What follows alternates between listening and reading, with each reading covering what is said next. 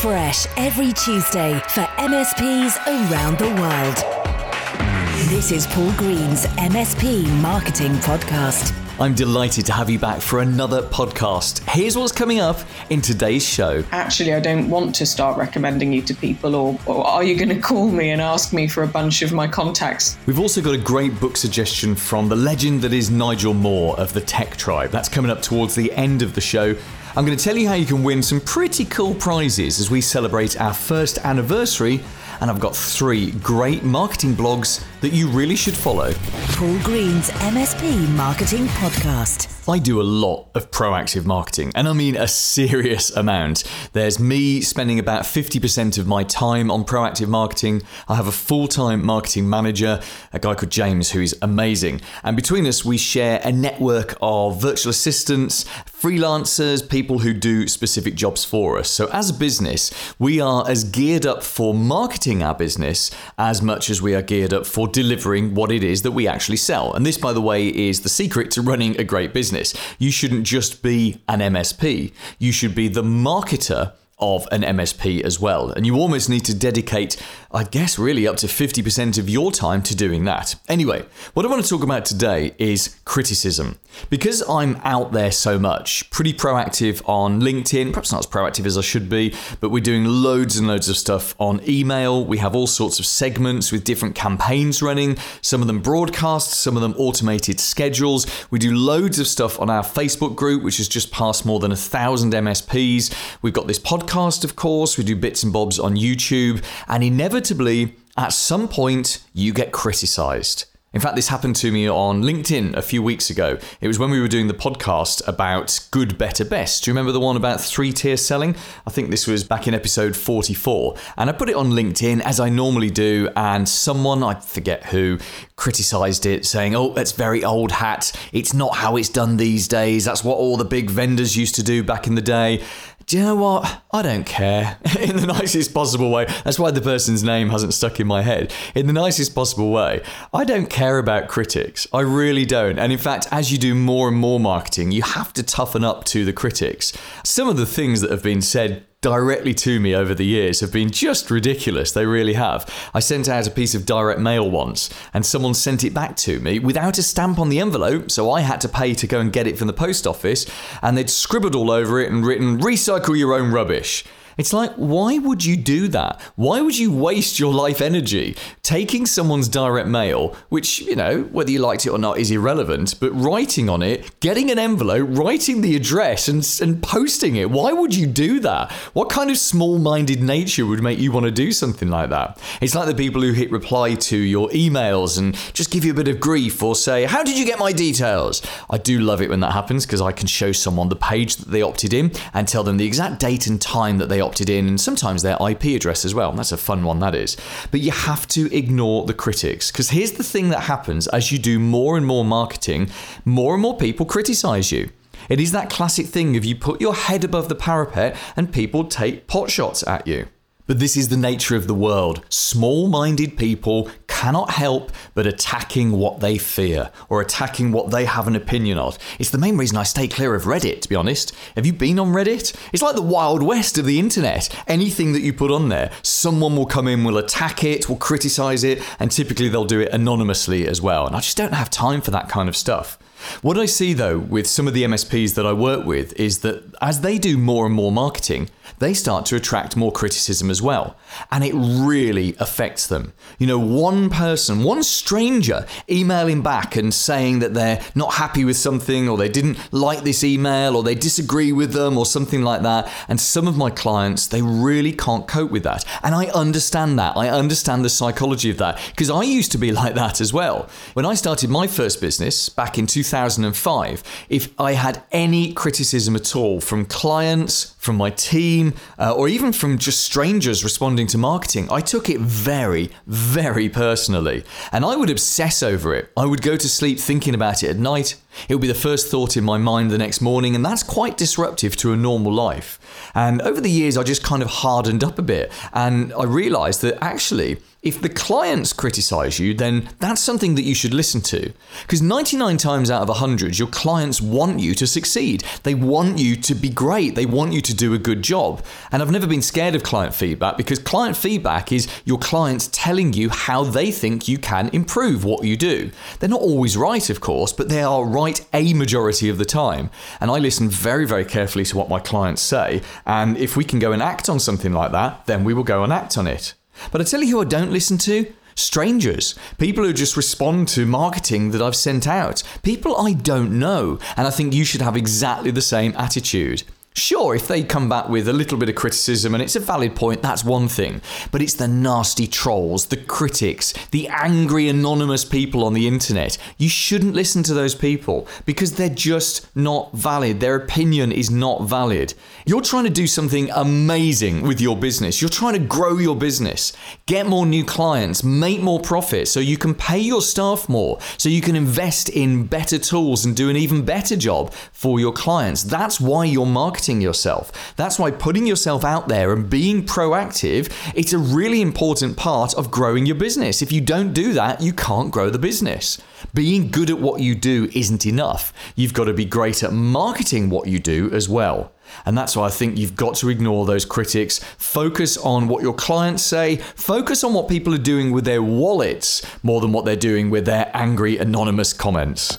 Here's this week's clever idea. Let's be honest, with the internet, it's so easy to find the answer to almost any question that you have. The problem is knowing which answer. We've all done this when we've Googled a problem and there's been about 640,000 potential answers to that problem. This is why your business still exists and my business still exists, because even though the answers are out there, you need someone with experience to pick the correct answer for the specific set of circumstances. Now, let's take marketing advice, for example. There's tons of marketing advice out there, but it is not an equal playing field because there's a ton of absolute rubbish. And then there's a small number of marketing blogs that are actually worth you reading. And I'm going to give you 3 of them now. So these are 3 marketing blogs that marketing people like to read. But they're not techie, marketing techie blogs, getting all technical with your marketing. Well, actually, one of them is a little bit techie, but it's still a very interesting read. Let me tell you what they are. The first blog that I read and that I recommend is the HubSpot blog. Now, HubSpot is just amazing at its own content marketing. HubSpot is a CRM. It's an integrated suite of tools that you can use on your website to track prospects and just see what's happening across all sorts of things across your business. It's a very powerful tool set. I know a number of people that are using it now. It's very expensive. It's not cheap at all, and you'll find that your bill goes up and up and up. But my goodness, these guys know how to do marketing. They presumably use their own tools to do marketing, and they are really, really good at marketing.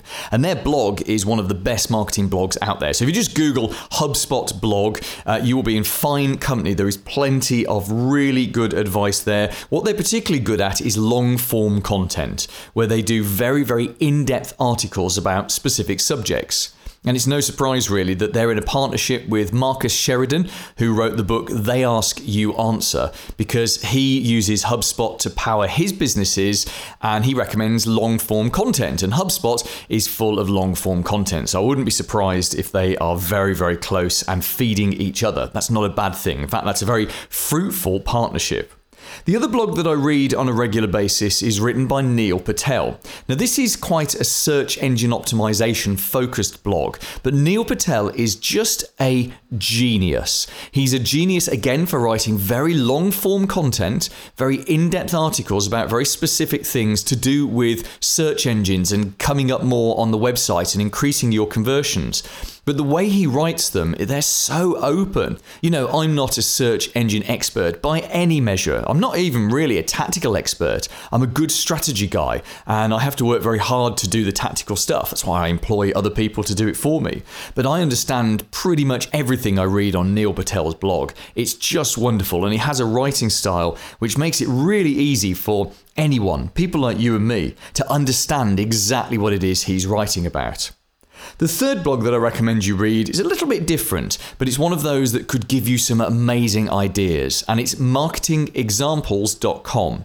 So here, the author of this blog, I forget his name, but he trawls around the internet looking for examples of great marketing. And he will then go into an analysis of why these are great marketing. And so often, if we're looking for inspiration for something to do or a new experiment to try or just generally, just ideas, because a lot of great marketing comes out of taking 2 or 3 ideas and putting them together and creating a brand new idea. Well, often we'll go onto marketingexamples.com and we'll find some great ideas, and it will trigger off ideas, something new we would simply never have thought of. I mean, these are just 3 of the great blogs that I read. There are a number more that I could talk about, and maybe I'll feature them in a future podcast. But if you were to read only these 3 blogs for your marketing education, oh my goodness, you're going to get such great ideas out of them. Paul's blatant plug. You might have heard me launch this competition in last week's podcast. We're celebrating nearly a year of the podcast with a giveaway throughout the whole of October. I've got 3 cool prizes for you to win. First prize is a one-to-one marketing consult with me. We will jump on a Zoom call. We'll go through all of your marketing and I will advise you on a load of things that you can do, both strategic and tactical stuff, to get more new leads, turn those leads into prospects, and ultimately those prospects into clients.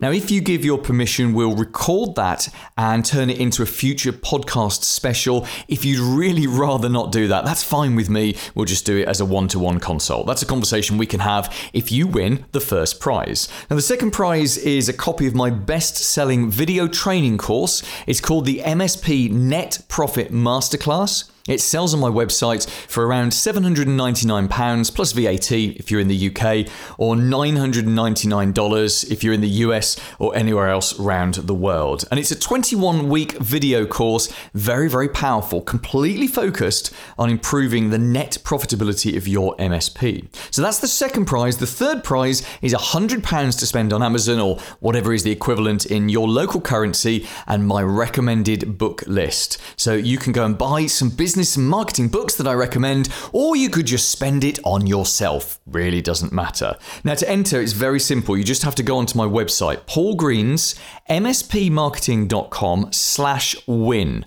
And what that will do is that will redirect you to a post on LinkedIn.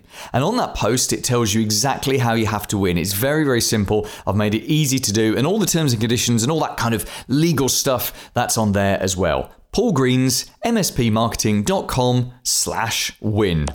The big interview. Hi, I'm Lindsay Willett. I'm the founder of Customer Thermometer. We provide one-click feedback, satisfaction and software for a whole range of markets all over the world, but we specialize in service, help desk ticketing systems, and also MSPs. So loads of MSPs use Customer Thermometer, and I've had lots of discussions with people about it and how simple it is. And I love those little, the little ticks. Which one are you going to press at the end of a ticket to give instant feedback? It's one of those things that when you look at it, you think, that's so obvious. Why didn't I think of that? So what was the inspiration for you? What made you think up Customer Thermometer and create it back in 2011? Customer Thermometer came from actually an experience that I had in a technology marketing agency. So I founded a tech marketing agency when I was quite young, actually. I was 24, and we grew it quite well through the recession. And we were finding that as we brought people on board to look after our big retained customers, where, they were monthly retainers or annual retainers, and LTV was really important, although I don't think we understood the LTV term back then. We wanted to make sure that the people that were looking after those customers were doing as good a job as we would have done, I guess. We didn't have the capacity, because we had lots of customers and lots of stakeholders in each customer, to ring everybody every week. And also that would have just got a bit annoying. So we wanted a way really of reaching beyond the business in a way that wasn't time consuming or annoying, to just say, how are you feeling about how we've done this month? And our clients knew that we would respond very quickly. We had an SLA of responding, I think, within 3 hours if someone hit the most negative rating. And it would be me or the co-founder of the business that called them directly within 3 hours and just said, I'm really sorry, can you tell us a bit more about what's gone wrong? And so many of our customers asked to buy this thing that we'd kind of rigged up, using sort of Outlook, that it just seemed like a really good idea to build it. And actually what's really interesting to me, and it goes back to Net Promoter Score, I think, and the whole closing the loop thing, people respond much more to a person using the customer thermometer system as a sort of all-encompassing process around the business, around customer satisfaction. So the phone call and the process that's wrapped around it for customer delight is the most important thing in that customer success and customer framework, I would say. You mentioned Net Promoter Score there. Would you mind just explaining what that is for anyone that doesn't quite know? A sort of an industry benchmark way of getting customer loyalty. It's really a customer loyalty rating about, it's the question that you see on lots of surveys that said, on a scale of 0 to 10, would you recommend us to a friend or a colleague? It was invented by the consultant Bain & Company, and it's largely used in large businesses. I sit on the fence really about how useful it is more broadly. I think it's very overused, and it can put people off if you use it too early in your process. So I think, if you've just started to sell to somebody or you've just onboarded them, I think the whole would you recommend us question can actually be quite off-putting, because I think the person receiving it might think, well, actually, I don't want to start recommending you to people, or are you going to call me and ask me for a bunch of my contacts? It can be a little off-putting, so you've got to be careful where you use it, but it produces a single score that allows you to benchmark yourself against other companies in your industry. And so that's why I think it's been very broadly adopted, particularly at sort of, massive global conglomerate level. So you're in, I think it's about more than 1,500 companies now in 60 countries across the world. So yeah. you clearly know a lot about customer feedback. What are the best practices? What are the things that you should be doing when you get negative feedback and when you get positive feedback? The most important thing is action. The most important thing is that if somebody has taken the time to give you that feedback, don't hide from it. Even if it's awful, don't hide from it. Get on the phone, have a conversation. Most of the time that massively diffuses it, because the person is not expecting a phone call, and they will fall off their chair and actually go, oh, I'm really sorry, I was just a bit cross. Like, we see that a lot. And, particularly if you really have messed up, which all companies do, I think that's the other thing to accept, is we know that it is impossible to run, even the best brands that we see, the kind of Glossiers and the Dollar Shave Clubs who use us, incredible level of customer satisfaction. But, everybody messes up from time to time, or a customer perceives that they have. Get on the phone, have a conversation about it, send a flower or, flowers or an Amazon voucher, something like that. That goes a really, really long way. And, make sure that you share that feedback in a completely non-blameworthy way within the business to say, this is what we did wrong. It doesn't matter why that happened, because we're all doing these things with the best intentions, but let's not do it again and let's all learn from it. I think a lot of companies, even small ones, hide something that's gone wrong because, it's down to an individual or, somebody made a mistake. And I think if you can encourage that blame-free culture where you just say, look, we all mess up, let's talk about it so that we can make sure that it doesn't happen again. And, as we all know, customers have very different vagaries. Certain things that will delight one customer will not delight another one. And so you just, if you share it within that context of learning what the individual customers like, I think it's very powerful. Definitely reduces churn, because you just don't let it breed and you just don't let it get onto social media too. You've got that kind of private monitoring of customer sat. And then on the positive level, I think that's a really interesting one. So where you have overly long surveys, people just won't bother to fill them in to say they're delighted. It just doesn't happen.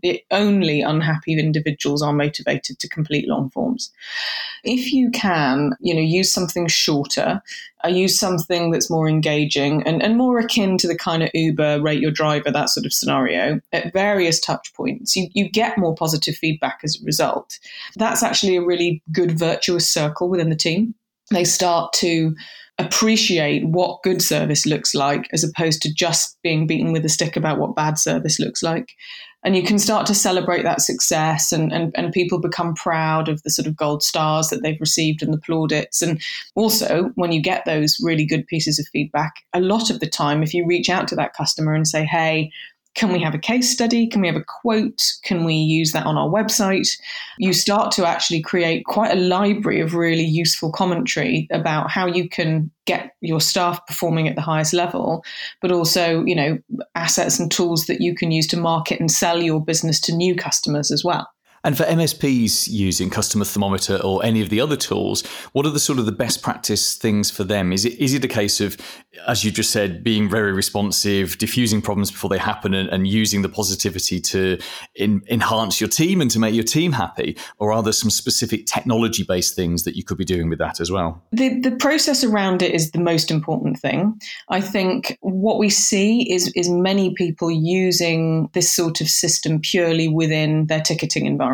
But the most successful users of it, and I think the ones that get even more value, are the ones that use it more widely. So a good example would be if you can set it up so that you're checking how the customer's onboarding and training was. You're checking every month just to see, are you broadly happy? That might be somewhere where you might want to use the Net Promoter question. Then the ticketing piece, and then, towards the end as well, and any feedback on sort of regular sales and servicing.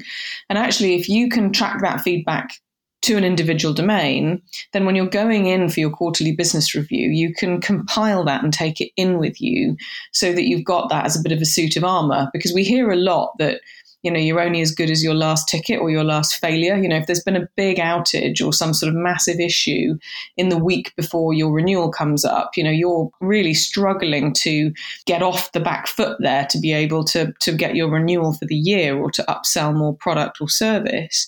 Whereas I think if that does happen and you go in with a QBR that says, look, we appreciate that we had a bit of a howler last week, but this is how we fixed it because we had all of our warning systems in place. And actually, if you look at the previous quarter, satisfaction was at 97%.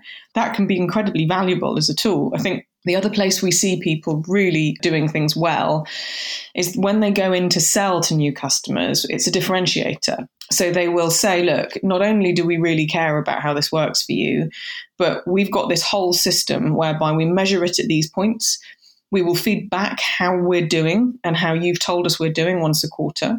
And we will also call you within X hours or email you in Y hours if things are not up to standard. And I think, that demonstrates a real commitment visibly to customer satisfaction, which, ultimately with an MSP, particularly at the moment, you just want everything to work well. You want the relationship to be good, and you want to know that they're keeping an eye on that, not just the sort of technical service quality, but the kind of service wrap around the outside. And so when you're going in to sell, I think it's one way that you can differentiate to say, we don't just care about it, we actively measure it at all of these points and follow up instantly if you're not happy. This is just brilliant stuff. Thank you, Lindsay. How can we get in touch with you, and what's Customer Thermometer's website? So it's customerthermometer.com. If anyone wants anything at all, they can email me. So my email address is lindsay@customerthermometer.com, and that's LINDSAY. And we're on Twitter and LinkedIn as well. So any questions, there's a ton of free assets on our website, including an MSP sort of customer success playbook, which is free to download, and you don't need to put your details in or anything. And if anyone wants to chat about anything at the moment, we're really happy to help. It's a tough market and environment. So, we're sort of giving as much as we can and supporting our community as much as we can. So if we can help, then get in touch. Paul Green's MSP Marketing Podcast. This week's recommended book. G'day, Nigel Moore here from the Tech Tribe. I may be a little bit biased, but we are the industry's most awesome program and community for MSPs. And I'm going to cheat a little bit here and recommend 2 books. Now, as MSPs, we are constantly working with operating systems for our clients, servers and computers and all sorts of stuff. And a computer needs an operating system to know how to work. And the same goes for our businesses. Our businesses need an operating system to know how to work, or for us to know how to handle them and work with them. And quite often we're not intentional about crafting that operating system. And so my suggested 2 books is Get a Grip by Gino Wickman, and the corresponding or the complementary book called Traction by Gino Wickman. Now, the book Traction is a textbook of how to implement what Gino calls the entrepreneurial operating system into a business, which is an operating system for how to run a business. Things like meeting frameworks and KPI frameworks and goal planning and all of that kind of stuff is all within this framework. And he calls it the entrepreneurial operating system. And the book Traction runs through all the different parts of that operating system. Now, the complementary book, Get a Grip, which I actually recommend you read first, is the parable of an IT services company actually implementing Traction into their business. business. So it's a great read. Highly recommend both of them. Hope you get it implemented in your business, and I'll talk to you soon. How to contribute to the show. Always double the value from Nigel Moore. And if you've got a book suggestion that you'd like to make, it doesn't matter who you are. You could be a vendor, you could be an MSP, you could just be someone interested in our world. If you've got a great book suggestion, then you can leave me an audio message via my website. If you just go to paulgreensmspmarketing.com/podcastbooks. And on there, you'll see a list of books that have already been recommended, so you don't do a duplication. And there's a little widget that you can just leave me a very, very simple book request. I've even written a kind of a basic guideline script to help you know exactly what it is that you want to say. So go on, get yourself on this podcast. Go to paulgreensmspmarketing.com/podcastbooks. Coming up next week. A lot of people at the beginning of the recession started saying, well, times are hard and Carl doesn't understand and you can't get prepaid for everything. That is the legend that is Carl Palachuk, and I'm delighted to have him on the MSP Marketing Podcast next week. He's a prolific author, and his new book is about the absolutely unbreakable rules for you when you're growing and running your MSP. We're also going to look at a book about increasing your productivity. In fact, it's more focused on the habits that you have day to day than it is about the bigger picture, which makes it very easy to follow, and you can make some fairly dramatic changes to your lifestyle quite quickly. We'll also be looking at whether or not you should offer your clients discounts. And I've got a final book suggestion from an MSP owner called Sam. He's got a cracking suggestion for you next week. So much in next week's podcast. Can't wait to see you then. Made in the UK for MSPs around the world. Paul Green's MSP Marketing Podcast.